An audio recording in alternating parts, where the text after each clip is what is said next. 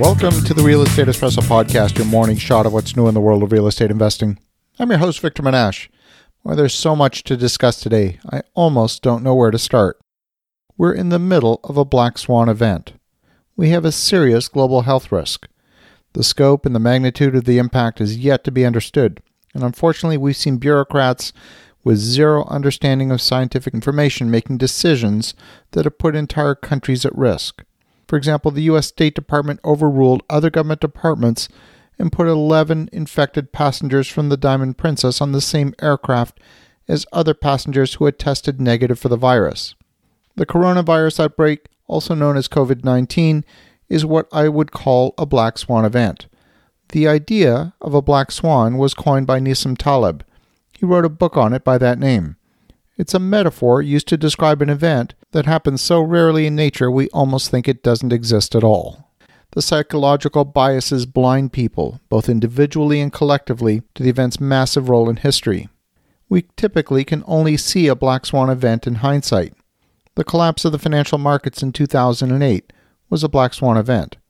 A hurricane hitting a major populated area can also be a black swan event. And the terrorist attacks on the World Trade Center on September 11, 2001 was also a black swan event. What will be the economic cascade of this current situation? We tend to discuss counterparty risk as a financial issue between holders of assets and liabilities. For example, if I have a loan on my books, that's considered to be an asset, and that same loan on your books might be considered to be a liability. As long as everything is working fine and there's no defaults in the system, assets and liabilities balance perfectly, and there's no domino effect. But there's another form of counterparty risk that we rarely talk about, and that's in the global supply chain. We don't understand the complex web of linkages that make up the global supply chain. Economic activity can be disrupted by a drop in demand or by a drop in supply. We have nearly 750 million people in China on virtual lockdown, and this is clearly going to impact both the demand and the supply side of the equation.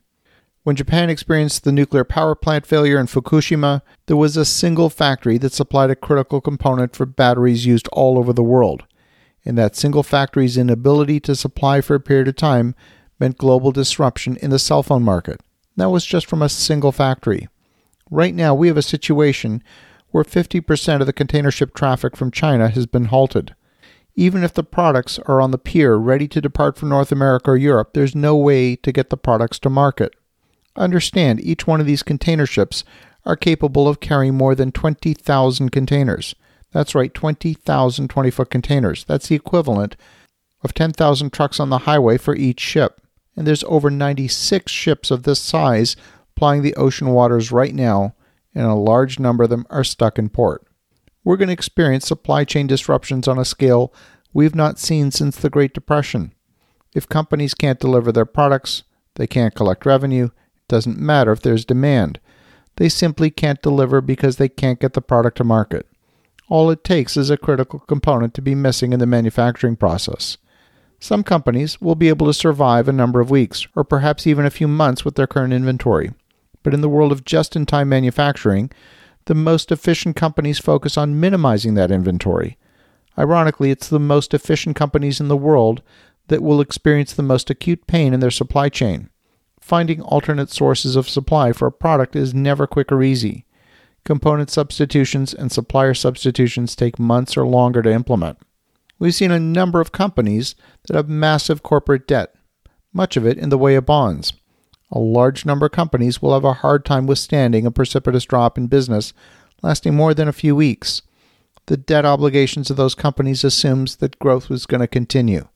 I'm predicting a wave of corporate debt defaults over the next 90 days as a direct result of the supply chain disruptions. And those defaults will have a cascade effect on financial markets. The counterparty risk in the supply chain is going to translate into a domino effect in the financial markets. Now, governments could step in with emergency funding to protect businesses affected by the coronavirus outbreak. But the question is, will they? And if they do, will they do it fast enough and under what terms? The last time there was a coronavirus outbreak in 2003 with SARS, China represented about 5% of global trade. And today, China represents 33% of global trade. And today, 7% of the U.S. trade is dependent on China.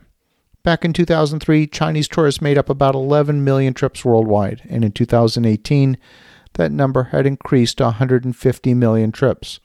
We've already seen factory closures and rotating layoffs at Korean automakers.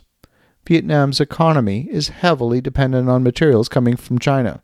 Fully 50% of the manufacturers in Vietnam are already experiencing material shortages.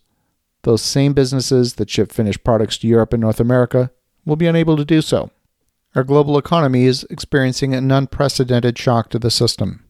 As you think about that, take the precautionary measures that would be prudent in a time of hardship, because in my opinion, that time is not very far away. Have an awesome rest of your day. Go make some great things happen. We'll talk to you again tomorrow.